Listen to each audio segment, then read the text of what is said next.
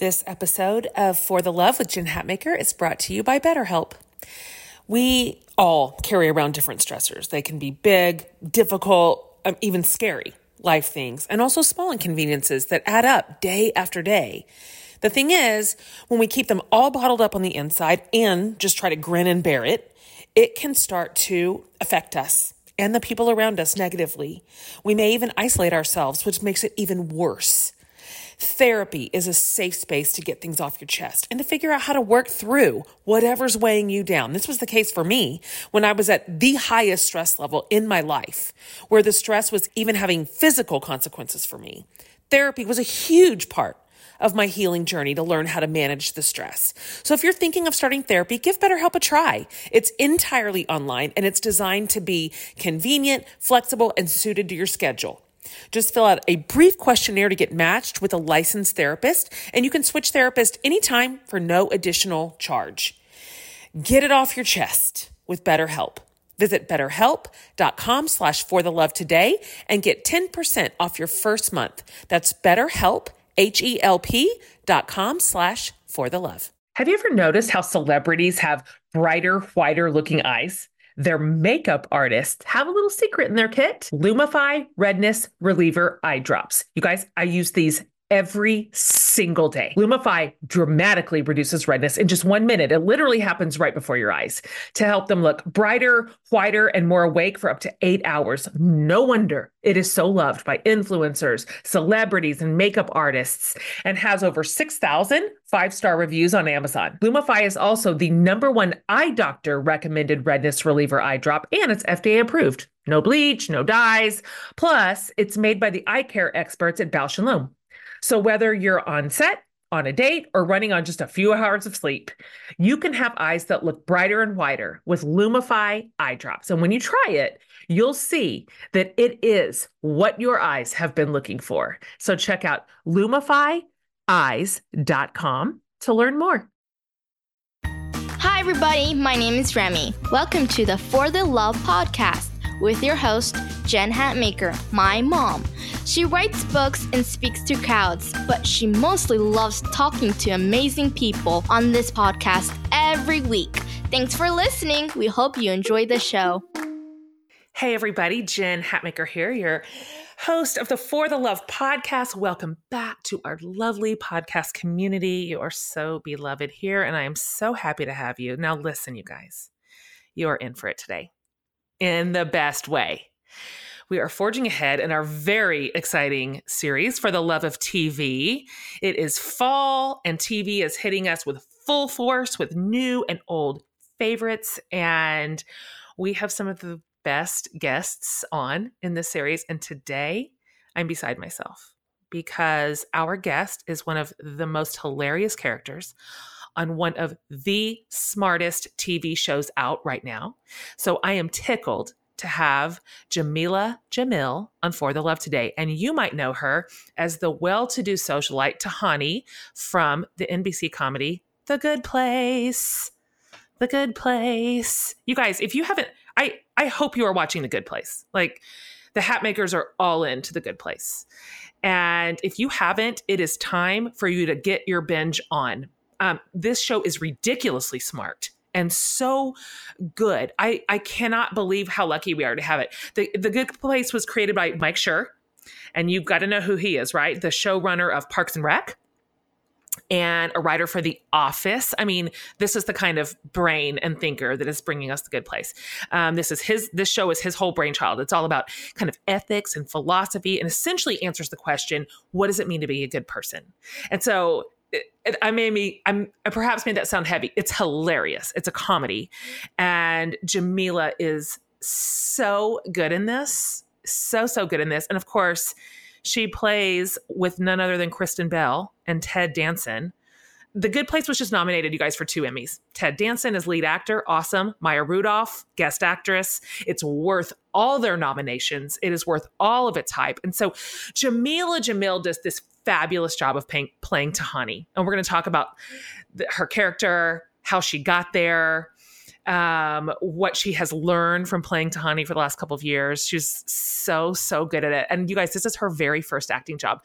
Wait till you hear about her story. how she found her way onto this fabulous set. It's just so interesting. But here is the thing. You are going to love Jameela today. I had 100 points during our conversation. I was like, oh, she is so smart. Like, she is so good. I love the way she is thinking. I love the way she is leading. Like, this girl's got the goods, you guys. This conversation is really strong. I want every one of you to sit down and listen to it and really dial into some of the messages that she is giving us right now. It's important and it's needed and it's necessary. So Jameela, you will pick this up really quickly as soon as you hear her talk. She's from the UK. And she worked in radio there and then moved to the US a few years ago and sort of literally fell into acting. And now she is on one of the top shows on television. It's crazy.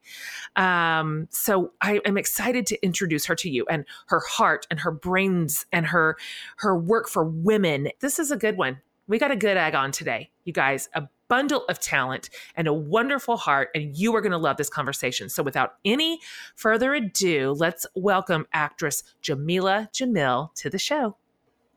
Okay, it is just my greatest joy to welcome you to the For the Love podcast, Jameela. Thank you so much for being here. Thank you so much for having me. How exciting.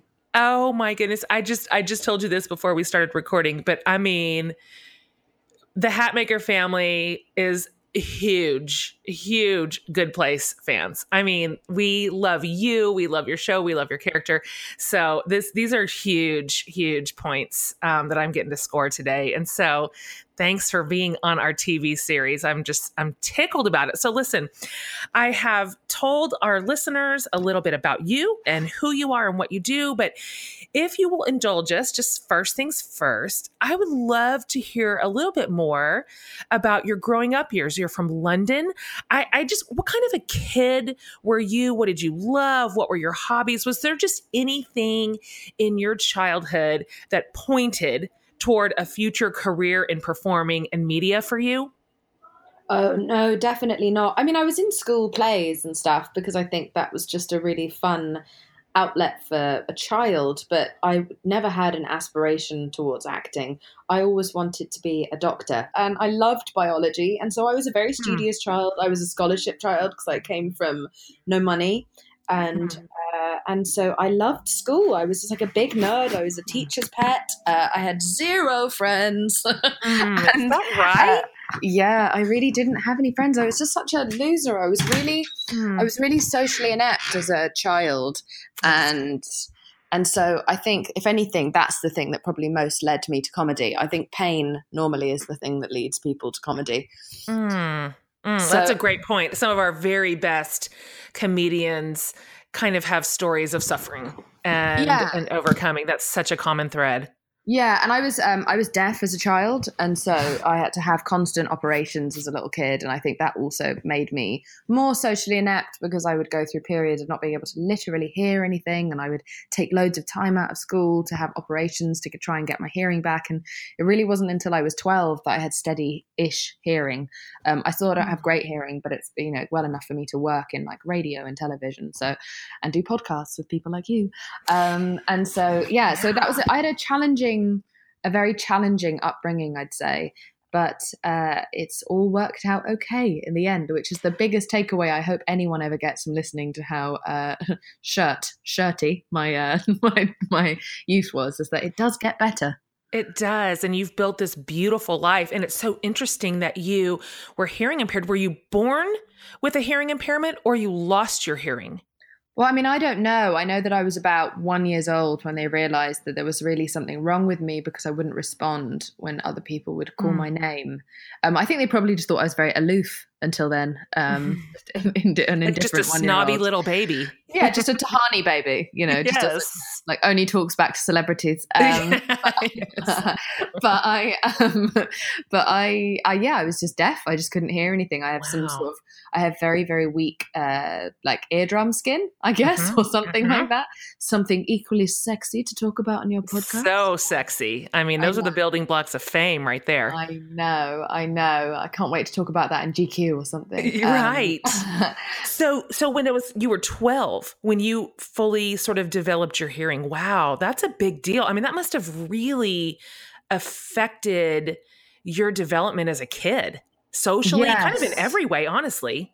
Yeah, I'm still really starey. Like I'm still a starey person. Like I stare at people because you have to look at people to be able to lip read and you can't really rely on your hearing. So you become hyper vigilant as a person. You know, like normally when one of your senses, your vital senses comes down, the other ones accelerate. So I'm basically Spider-Man, is what I'm trying to tell you. It's not a terrible skill at a party. Are you fluent in sign language still? No, I'm not. It's been 100 years. And also, like, I used to try to rely on mostly just either being in silence or lip reading. I was never big on sign language. I think stupidly as a child, and I really regret this, I think that I thought that would mean that I would be deaf forever. I kind of was in a lot of denial about my hearing. So I used to try and just cling to it as much as I could. But it shaped me and it made me a much stronger person for this ridiculous business that I'm in. Like, I just don't get stressed about the same things that other people get stressed about, because I think you lose perspective in this weird bubble. And I've been lucky enough that I think that those years shaped me into not taking anything for granted, which is why I'm such a staunch advocate for not taking our bodies for granted, because I've been someone who's experienced so much of my body suddenly like turning its back on me. I love that you're saying that, and I find a lot of truth in it. I've got a whole bunch of kids, and almost all of them are teenagers and young adults. And so what I notice in their peer group is that some of their lives have been so comfortable and so charmed, and the parents put the bumpers up on the bowling alley their entire life to have just any avoidance of any sort of struggle, pain, loss, failure, anything. We just cushioned it so much that they are rolling into young adulthood like fragile hothouse plants. I mean, they just wilt in the sun. And I think there's something to be said for letting our kids struggle and even suffer through something. And it creates more resilient adults and grownups who can kind of handle their life. And I see that absolutely played out. I want to go back to what you just said, because this is one of my favorite things about you and about your work and the way that you sort of move in the world, is your work sort of around women and our bodies. I read that, you've written about weight issues that you struggled with when you were a teenager. And then you described this terrible car wreck when you were 17, broke your back. I mean, really monumental physical things.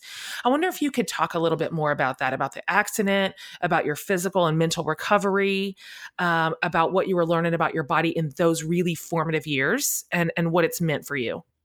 Well, when I was 14, I grew up in like the 90s where it was all heroin chic.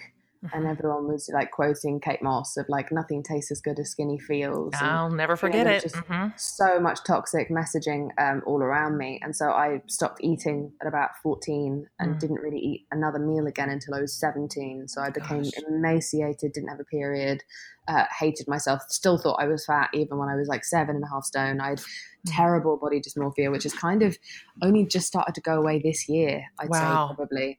And I'm 32. So that's a huge chunk of my life that I've spent with an actual mental inability to see my own physique in the mirror. And it really does mess you up. And so I really didn't respect my body. All I wanted my body to be was thinner and smaller and take up less space, because then I would be enough as a human being. And then the car accident happened. I broke my back. I got hit by one car into another car because I was running away from a bee.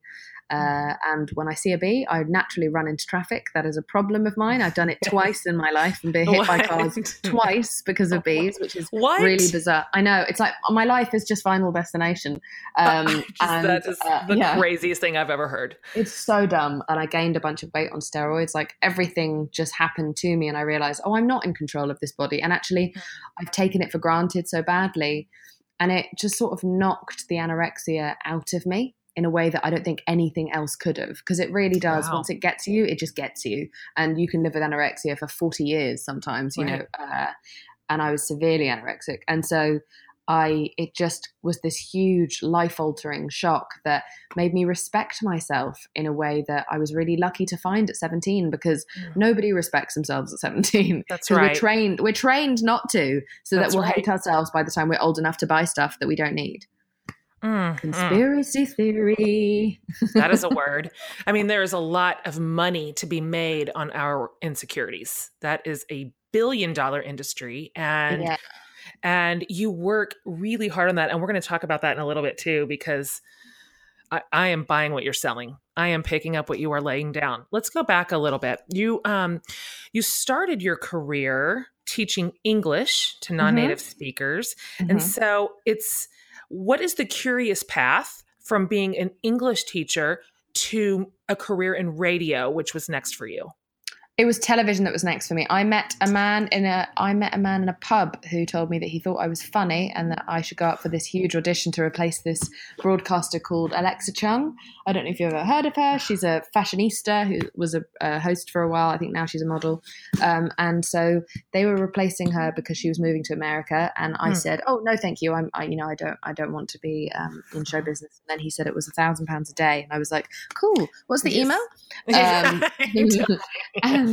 I went for the audition with no idea what I was doing, no expectations. I hoped there'd be free sandwiches and I would see someone handsome and famous there.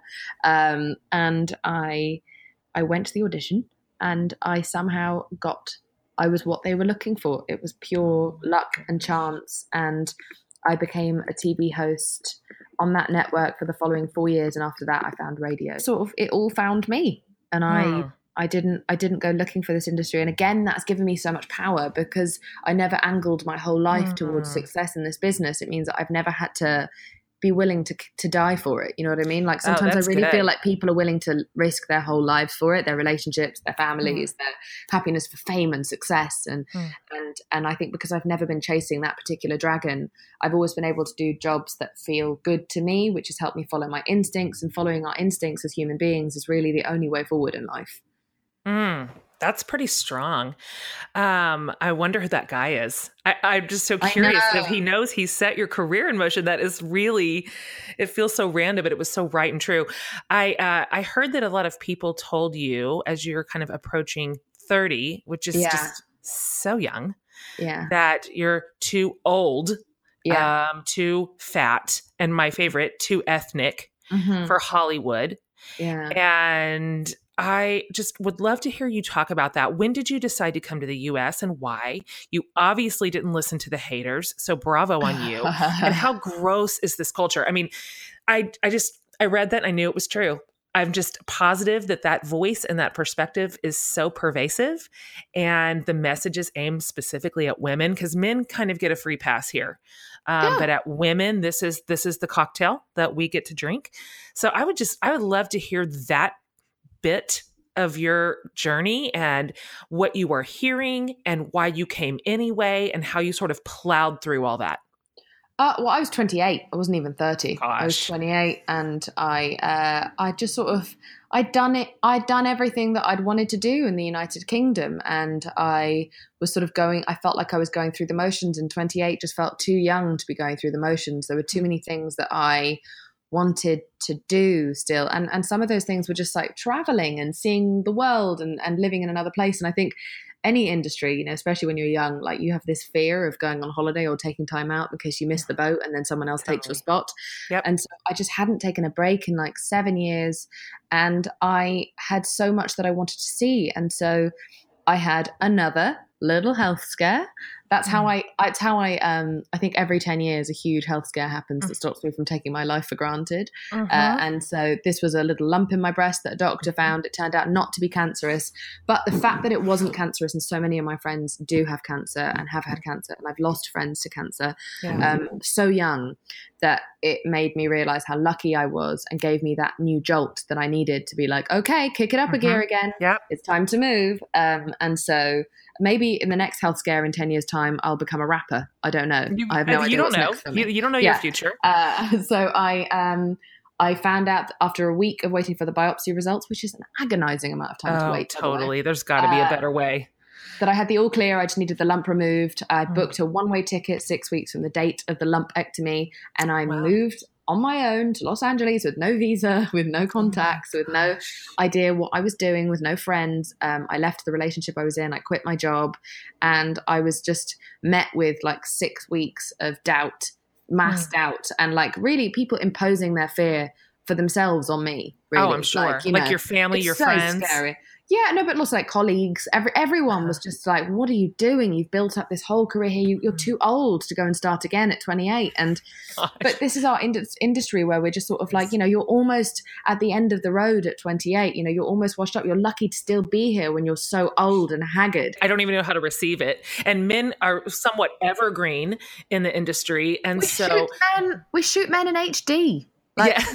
we want to see as much of their wrinkles and grey hairs as possible. We call it salt and pepper.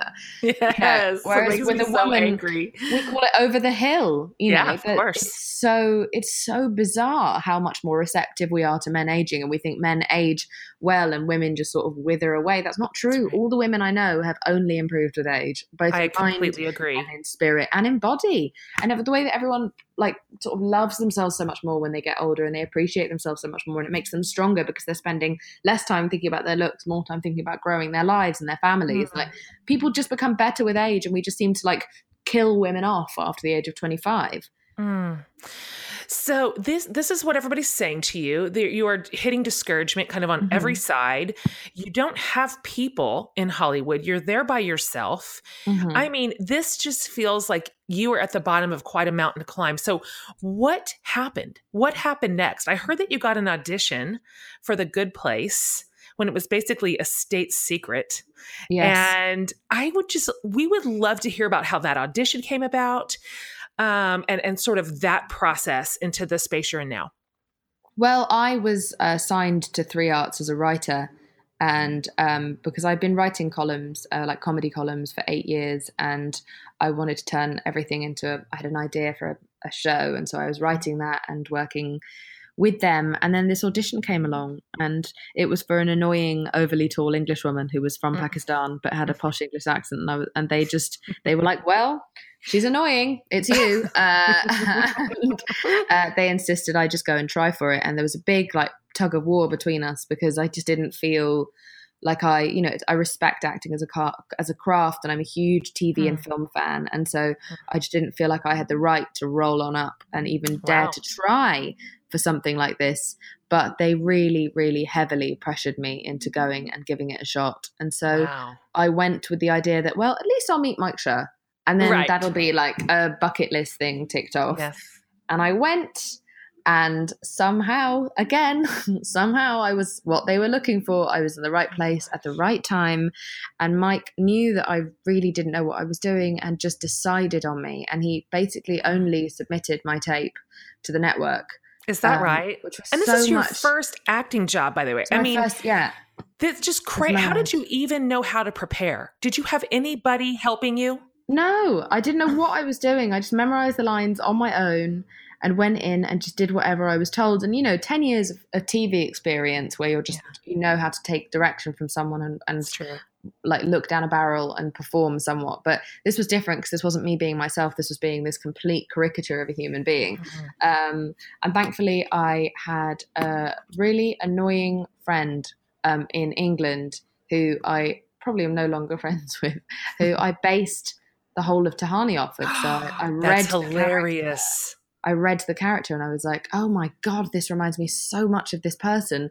And so I just stole her personality and went in and performed it in the room. And it was exactly what they were looking for, weirdly. But Mike was so supportive of me. He was so kind and so supportive. And the producers were so great with me. And they were just, I guess Aubrey Plaza hadn't had that much acting experience either when she started on Parks and Rec. And I think that Mike can spot something in people that they can't spot in themselves, and he just knows how to nurture people's kind of confidence and skill set. And so he's just like, he's the dad of our dreams. Do you know what I mean? I love hearing this so much. This is giving my TV loving heart so much joy.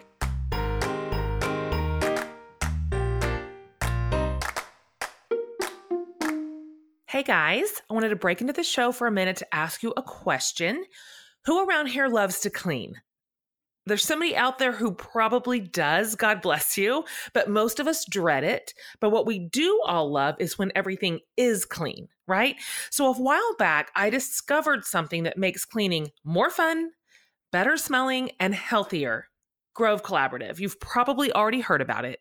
They make it easy to discover the very best natural cleaning products to take care of your home and your family, and they make sure you never run out of your favorites, and they deliver it right to your door. My love language.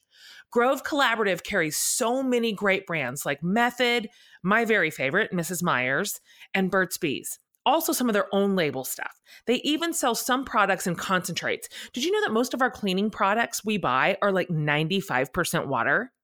Well, with Grove, you get this beautiful reusable bottle to use for the products that come in concentrate. Just put a little bit in the bottle, add your own water, and clean. What's fun about Grove, too, is that they've got so many great scents. And get this, there is a slew of fall scents available soon, like apple cider, peony blossoms, mum, and crowd favorite, pumpkin. Who doesn't love pumpkin in the fall? So because we are all about telling you the things we love to make life a little easier, and in this case, better smelling, we've partnered up with Grove Collaborative to extend an offer to you, our beloved listeners. You can take advantage of this awesome new customer offer so that everyone listening can try your own box of Grove stuff. This special offer comes with a free Mrs. Meyer gift set that's worth $30. So when you place your order of $20 or more, you get Mrs. Meyer's hand soap, dish soap, multi-surface spray, a kitchen towel, plus free shipping and a VIP trial membership. So to get all this, you've got to go to grove.co/forthelove. So it's not grove.com, it's grove.co/forthelove. Now back to our show.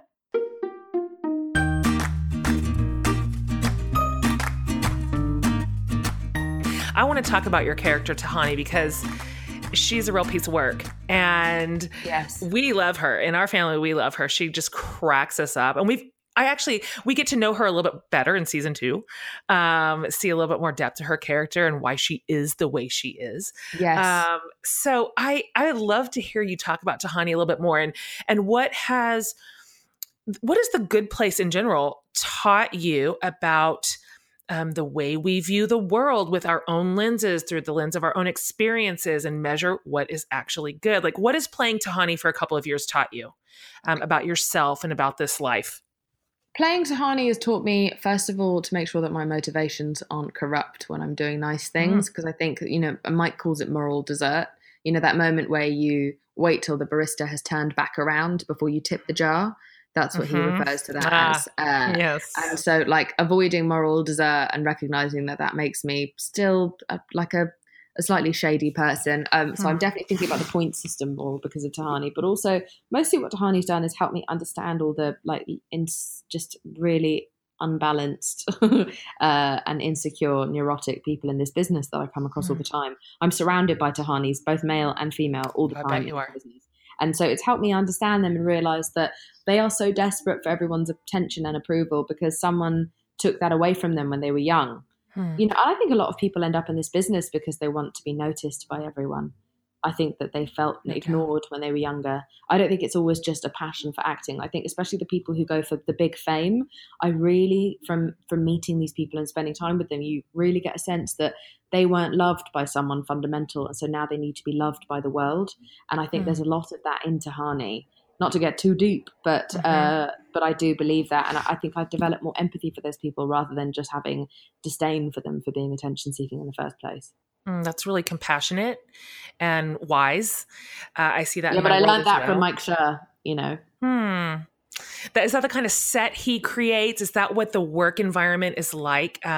Because now you're in TV world. This is a completely different environment than what we're accustomed to. What do you think of it? What's your assessment? What's your assessment of being on set? What's your assessment of being a part of a cast and the pace of it all? You're just in a new world. I'd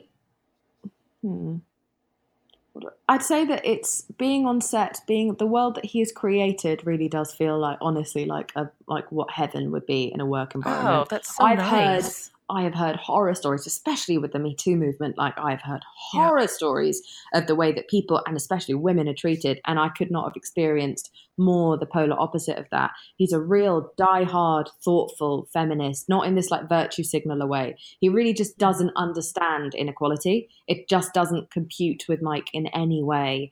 And so you really feel that on set. Everyone is treated like an equal, no matter what job they do. Everyone is respected the same. Everyone is treated the same. And the first thing he ever said to me when he hired me was, we have 2 rules on set and that's it. One of them is the best idea wins. And so whether the janitor came up with it or the writer or the actor, where like we go for funny, so everyone has to feel like they can speak up. And he said that anyone who behaves badly will be immediately fired. Basically. Wow. So there's a real, I love this. It's the exact opposite, because people get away with murder on set in this town, and everyone is nice. And it kind of like, you know, it really woke us up to the fact that, okay, wow, there is, you know, we're so lucky to be here. And so therefore no one brings their bad day to work. No one is ever badly behaved. And you know what? Good dad, good kids. I think good dad, good kids. I think if the showrunner and if the creator of the show is a good person, it trickles down. And I think if the creator of the show is a toxic person, that trickles down as well. 100%. And we can even just look at Mike's sort of body of work and observationally see these are the roles he creates for women. This is the environment he creates for them to thrive and to lead and to sort of take the front position. And that tells me a lot. That communicates so much to me, the sorts of women that he works with and helps write for and create space for. I'm impressed and I'm moved by the worlds that he makes.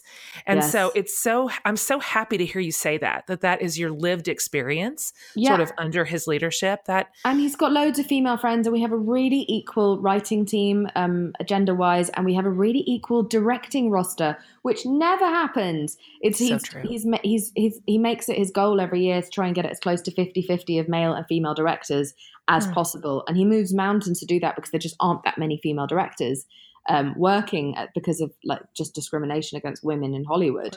And so Mike goes out of his way to make sure everything's 50-50. Megan Amram and Jen Statsky are 2 of his top writers, 2 very young women. And he's married to this really successful powerhouse, amazing woman. He just is, he's the example of what progressive behavior can bring to the world. Like, look at how successful he is. Look at how happy he is. He's a great example of how inclusivity actually enriches the soul and enriches your life and enriches your bank account. He's so rich. Would you ever want to take your hand at directing? Are you interested in that at all? No, definitely not. No, I like barely remember to brush my teeth every day. I have zero attention to detail, and I think it's important to know your strengths and your weaknesses equally. And so I don't have that. I'm not that guy. I never will be that guy. I think it's a really amazing job to have, and I think we need so many more women to do that job. But I don't think I'm the person. I'm not either. I'm the one with big ideas and big dreams, but then I need a very robust team to pull any of it off, because the details are for me, the train just leaves the tracks. I'm not exactly sure how to get there. I just think I know what the end looks like. So I'm with you entirely. We're not good at everything. My gosh. No. So let me tell you this. I have to tell you that as a woman and as somebody who serves women, my whole life's work is serving women. And I've got daughters. I really love, and I applaud you for the I Weigh movement that you have started. And listeners, we'll have this all linked. So don't worry, we'll get all this in your hands. But how much of a really fierce advocate you are for body and life positivity and mental health. I mean, your voice is really strong in this. Thank you. Very decisively clear, dead on correct. And so I would love for you to talk a little bit about why you started this, what this is. I think this is crucial for women to hear about right now, and to hear from strong women that they love and admire and respect like you. And of course, like all things do, this began with the Kardashians, right? Yes. Can you talk a little bit about it? Oh, the irony of it starting with the Kardashians. So it's called I Weigh. And it was an accidental movement that began. It was so organic. It really was with no intention of going anything further than me putting one post on Twitter. But basically, I saw a picture of the Kardashians, who are they are a very successful group of women. They are business women. They have built an empire. It's one of the most spectacular empires in the history of the industrial age. Because Kris Jenner is a marketing genius, and she's an unrivaled business person, in my opinion. But I saw these pictures of this family of businesswomen, and then there were numbers written across their bodies. And rather than that number being net worth, which is what it would be if there was a picture of men next to numbers, it was how much they weighed. Yeah. And the post was saying, who do you think looks like they weigh the least? What do you weigh? And this was an account followed by about, like hundreds of thousands of young girls, all of whom were then panicking because they were the same height as Kendall, but they weighed more and this, that, and the other. And I just thought, oh my God, it's 2018. How are we still unable to write a woman's net worth in anything other than pounds and kilos? And so I just wrote and once I'd clicked on it to see it, because of the algorithms of social media, hundreds of these posts started coming up, and it was like Selena Gomez, 52 kilos, Taylor Swift, and this, that, and the other. And all these women who are nearly billionaires are being reduced to nothing more than a number on a scale that is being made up by someone who doesn't know them. No one knows what these people weigh. No one knows anything about weight. Weight isn't important. So I just wrote what I weigh on the internet over a picture of myself. And I was like, I weigh financial independence. I weigh my relationship, my friendships, the eating disorder I overcame, the anxiety I've suffered and still I'm working on now. Like, all the different things that I think make me a person, how I would describe my worth to somebody else. And without asking anyone without asking anyone to do it back, thousands of women started to respond with theirs, and men. And after a while, it was just, there were so many great ones that I didn't want them to all just disappear into the ether. So I started an Instagram account for them, and it just grew. And now we have like 152,000 followers just in a couple of months. And this is with no nudity and no real celebrity endorsement. Just grassroots.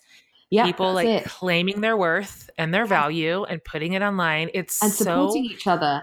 Yes. Oh, I bet that's a strong community. Yes. And men and women come up to me all the time to tell me that it brightens up their day just seeing these posts, that it's really uplifting and reminds them every time they see a post to think about themselves as a human individual rather than just like a sack of aesthetic failures, which is what we all think about ourselves as. Men and women constantly stop me about how following that Instagram account just like gives them a kind of like almost like a shot of dopamine as to watching someone else love themselves is inspiring. It reminds you to love yourself. And it's accessible. They're loving themselves because of what they've survived or who they are or because of the kids that they made. Like, it's so human and there's no trolling on it, which is really amazing. Amazing and shocking. Yeah. And as you well know, because it's your own personal history as well, this is more than just feel good. It's more than just, well, this will give you like 5 minutes of a good mood in this like dumpster fire of a world right now. It's important. Our girls we're losing them in record numbers to eating disorders and to self-harm and to body dysmorphia. I mean, this is a real problem. And I just am I can be just incandescent with rage when I see these things leveled at our daughters and our own selves as grown women. And then you can add in all the anti-aging stuff to go with it too, where it's just like our very own presence in the world is like an assault. And there's just, we've got to fix it. We've got to fix getting older. We've got to fix our shape of our bodies. And so to me, this is necessary. This message that you are bringing out. And I obviously you've thought about this for a long time and how the media that we consume affects the way that we view ourselves. And so I read that you are also an advocate, and I just love this, for no airbrushing, like in this world with filters and photo correctors. And I am guilty. Guilty as charged. Like, I wonder if this is a fight we can win. Like, how do you think each of us in our regular, ordinary lives can change the media that we consume and then put out into the world in such a way that is positively affecting change and how we see ourselves and how our daughters see themselves? Do you think we can do this? Yes, I believe we can do this. I think it kind of starts with women in my position taking responsibility for what we put out into the world. And then I think it's about the women who follow us following suit. And we need to stop like, we need to stop photoshopping our images. It's such a crazy thing to do that just doesn't benefit anyone in any way, apart from the second that you put it out and you get some likes. You then have to go and look in the mirror when you go to the bathroom and see that that is not what your actual face looks like.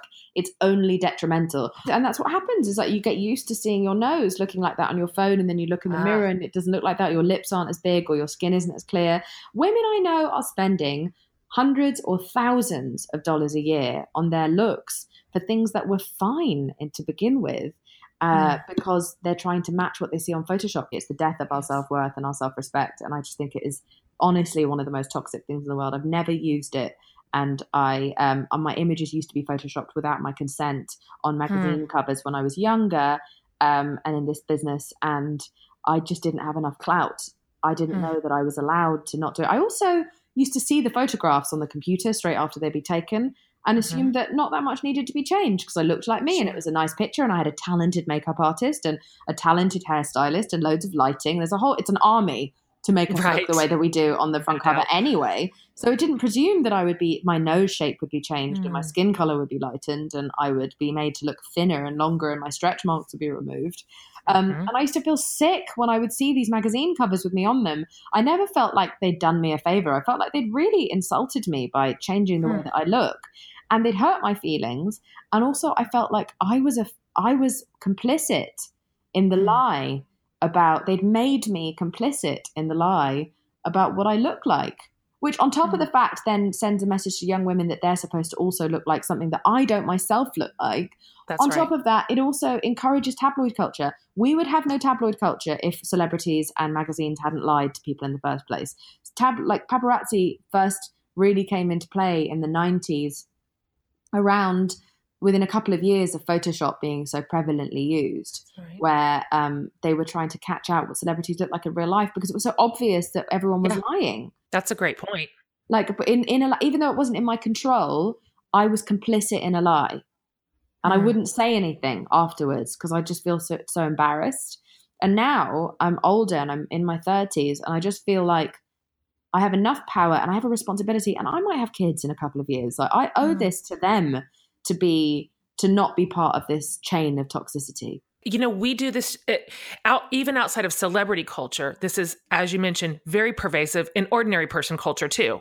We all do this. This is a thing that we're doing. It starts with us. Yeah, it starts with us. It needs to be taken over. And your kids are listening to every time you talk about your weight, every time you post a picture of yourself that doesn't look like you, every time they see you editing your photos or complaining about yourself in the mirror or saying that you have nothing to wear. It all goes in. I definitely got that from my mother and my mother's friends, you know, and the way that they would speak about their bodies and themselves like that. I internalized all of that. And then on top of everything else from the magazines and everywhere. So, you know, we really have to think about the fact that if you are not okay with the way that you look, there's no way your child is likely to be. It's all going in. You have a responsibility to make it right with yourself, to become friends with yourself so that your child has a chance of becoming friends with themselves, because there's enough external pressures coming. That's right. This is great leadership. Who do you like in this? Who are you paying attention to? Who do you think is also side by side with you, leading well, in this work?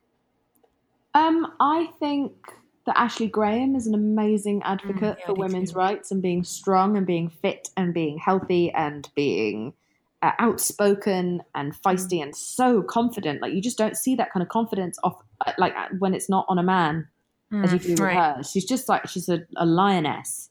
So I find her very inspiring, and she just makes me want to push myself as a human being. I find creators like Amy Poehler, I find her very inspiring. I think she's amazing. I love the fact that she's got that Instagram account of Smart Girls, where she really gives a platform to the women who don't normally get one in this industry because they haven't got their tits out or whatever. Like, Smart Girls has been on this podcast. We believe in that too. So amazing. But it's so unfair that we only give this kind of platform to people who are in this industry, and only if they are considered like appealing to men. Of course. Really. It's so unfair because there's so many incredible women. I meet incredible women all the time who don't get a platform because of the way that they look, and we just need to shift that narrative. We need to become okay with normal looks. It's just an ongoing thing. But yeah, I love Amy Poehler. I love, you know what? And also, as far as the teeny boppers go, it's very hard to find non-toxic pop stars.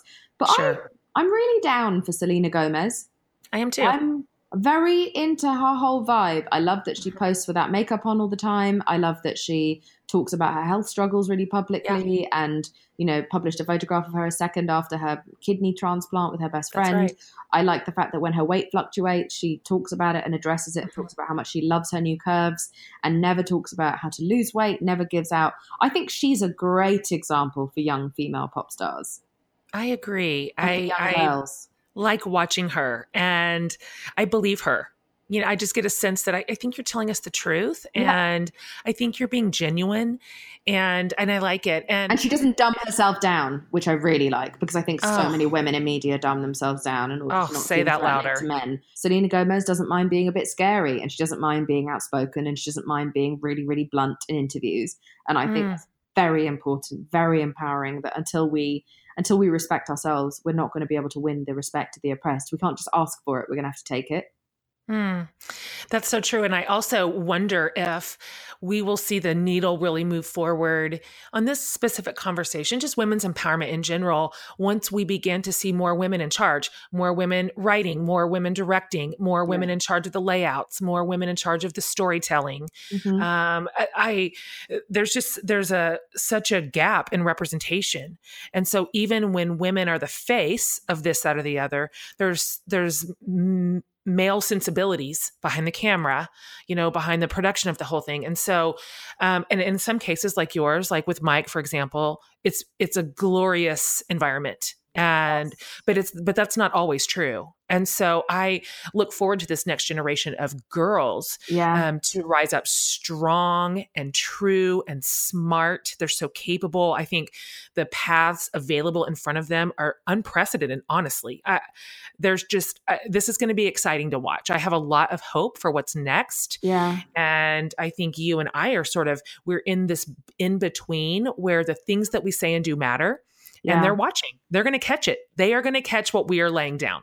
Yeah. So, and also, like, you know, we have an African American lady who is Paulina Igbokwe, and she is Igbokwe. Sorry, Paulina Igbokwe is she's the president of Universal Television, and so therefore she is in control of a lot of the programming and a lot of the diversity, and she's smart and she's strong and she's fierce, and she makes really important cultural decisions. Like, this is what happens when you put a woman of color high up in a huge network. Like, it trickles down, and look at how successful NBC is at the moment. It's the top network on American television. What she's doing isn't turning people away, it's making people feel more included. That's so good. I mean, back to your earlier point about Mike, this is also a bona fide path to success. This isn't some concession that you have to settle for a lesser version of what it could have been. It's successful. Imagine if we could include more people with disabilities, you know, on camera. Like, imagine how many more people with disabilities would root for that show or root for that brand or buy from that brand. You know, if we would just be more inclusive, more people would buy stuff. It's business. You don't have to be a good person. Think of the business. Speaking of another business, I hear that you're writing a book, and this delights me because I really like your voice and I really like your brain. And so I heard you say this is why you're writing it. You said, I was not given the information that I needed as a young person to survive this tumultuous life. And all I want is to be the voice that I didn't have, in the hopes that I might reach some people and remind them that we are exceptional, rounded creatures. First of all, bravo. Second of all, can you talk about this a little bit? What have you written so far? What's going into this book? How is this going for you? How are you finding the writing process? I would just love to hear more. The book it's basically just a way to navigate around the trials and tribulations and shame of being a young person in this world, especially a young woman of color. But it's a book for everyone. But of course, I have a bigger female following than I do men, and also right now I speak for those who don't have enough of a voice, and I believe that is still currently women, unfortunately, even in 2018. I was a columnist for Cosmopolitan magazine for like 8 years, and so in England, and so because of that, I guess my format is probably, I'm an essay writer. I always have been an essay writer. I wrote a blog earlier this year about consent, and one about I Weigh, and one about airbrushing. I write blogs that go out on the Huffington Post or on my own blog, and so I find writing quite easy because I've got such an essay mentality.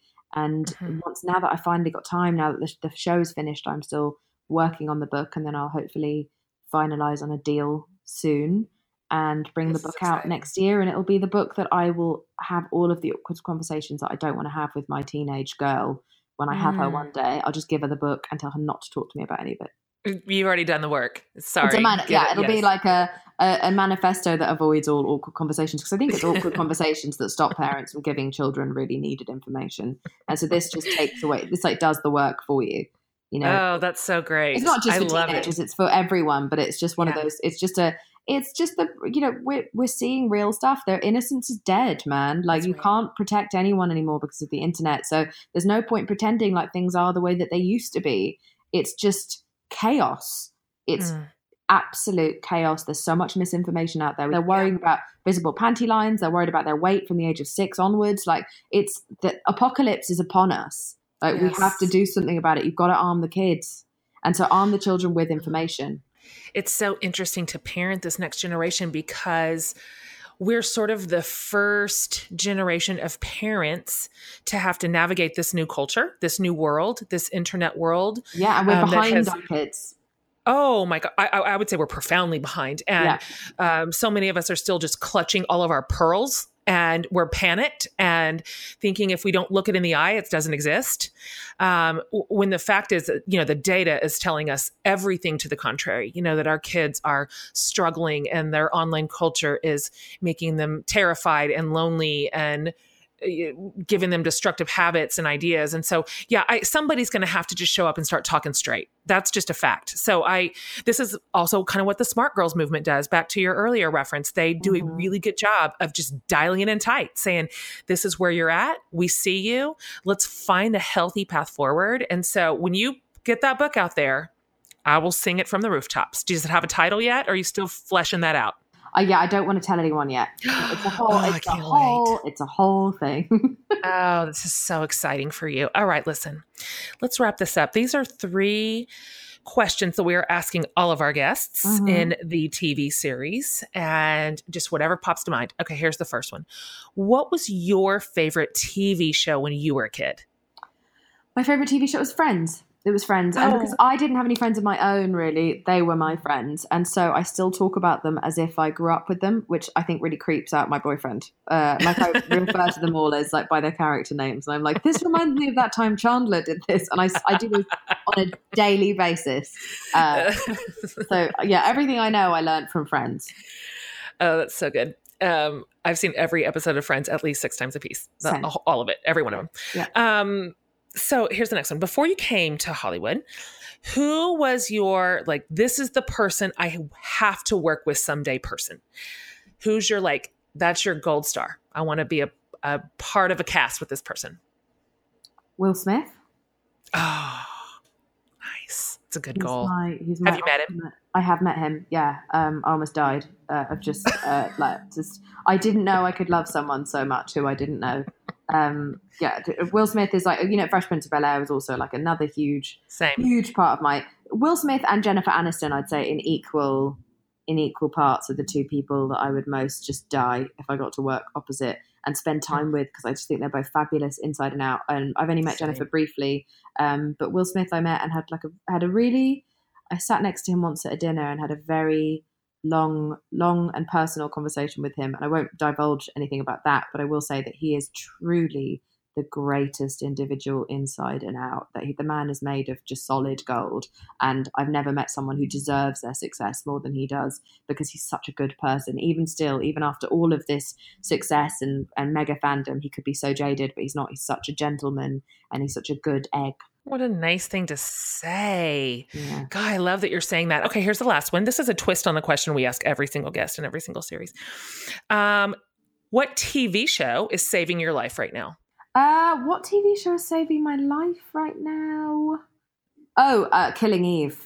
I can't wait. I have that queued up and ready to start. It's good. So good. It's so good. It's such a different show. And Jodie Comer's performance in it, who plays the sort of villain, just to have a female villain like that is so extraordinary. And she's so strong. And you've never seen a performance like that before. And she's the next, I think she might be the next Meryl Streep, honestly. That show was amazing. Okay. All right. Well, you just pushed me over the edge on that. I've seen the hype. I love the cast. The writing looks amazing. So, okay, I'm jumping in too. Jameela, you are so smart and so delightful, and I'm thrilled that your voice is being heard right now. I'm so happy for your success. I cannot wait to watch this roll out in front of you continuously. I just hope your path is laid smooth, and we see more of you. We hear more from you.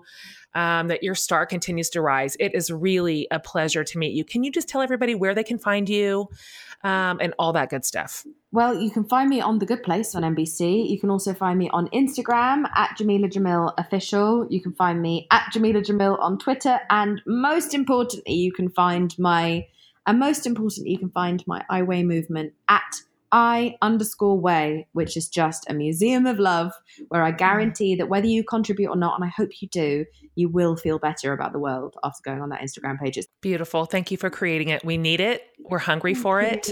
We need some good news in the world right now. And that is such a bright spot, and we're thankful. Thank you for your time today. I'm just delighted to have met you. Absolutely delighted. I'm cheering you on in every way, sister. Thank you for having me. Fabulous girl, right? I'm so into her, and I loved that conversation. Like my brain is buzzing, and she really challenged me on a few things. I mean, I feel challenged by her work and very committed to her. So everything she mentioned, we will have linked over at jenhatmaker.com under the podcast tab. So we will have all of her social medias. We will have links to The Good Place, which if you haven't started it, today is your day. We'll have it all. Anything she said is definitely the I Way community, which is just such a delight. So, you guys are going to want to follow her. She is so funny and saucy. I just enjoyed that so very much.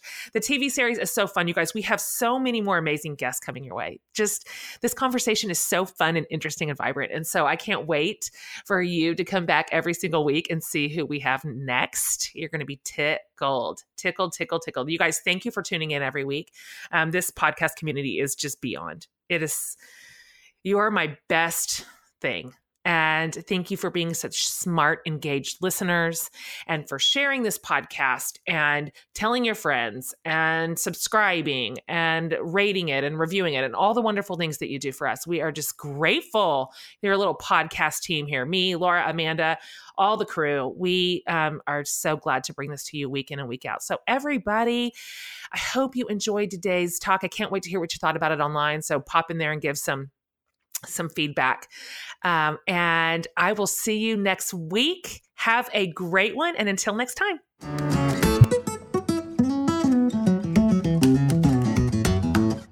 Hey guys, we're back for another segment of Jen's Favorite Things. So this is the part of the show where I share about some wonderful companies that are producing amazing products and giving back to charitable organizations and really worthy nonprofits. Plus, they have exclusive discounts and extras just for you, our podcast listeners. So here are today's favorites. Raise your hand if you'd like a cozy and inviting home with less stuff. Michael and Smith, you may know her as the Nester on social media, is the queen of cozy. Her new book, Cozy Minimalist Home, has so many practical ways to transform your home into a cozy, livable space. You can buy Cozy Minimalist Home right now on Amazon or wherever you get your books. Looking for a treat to serve with the holidays? Nutty Snacks are all-natural snack mixes that are gluten-free and grain-free. Vanilla, cinnamon, chocolate, peanut. There's a nutty snack for every taste. And just for our listeners, get a limited edition For the Love snack mix for free that I picked out just for you with any purchase. So go to nuttysnacks.com and use the code For the Love at checkout. Bare Soaps offers all-natural soaps and candles that support women in India with fair wages. Bare has gorgeous gift sets to make giving even more special this holiday season. And just for our listeners, you can get 15% off your purchase with the code JenHatmaker15. So head over to bare-soaps.com and use the code JenHatmaker15. That's it for today's show. Hope you enjoyed this chat. Be sure to subscribe to my mom's podcast and give it a thumbs up rating if you like it. From the whole Hatmaker family, I hope you have a great week and see you next time.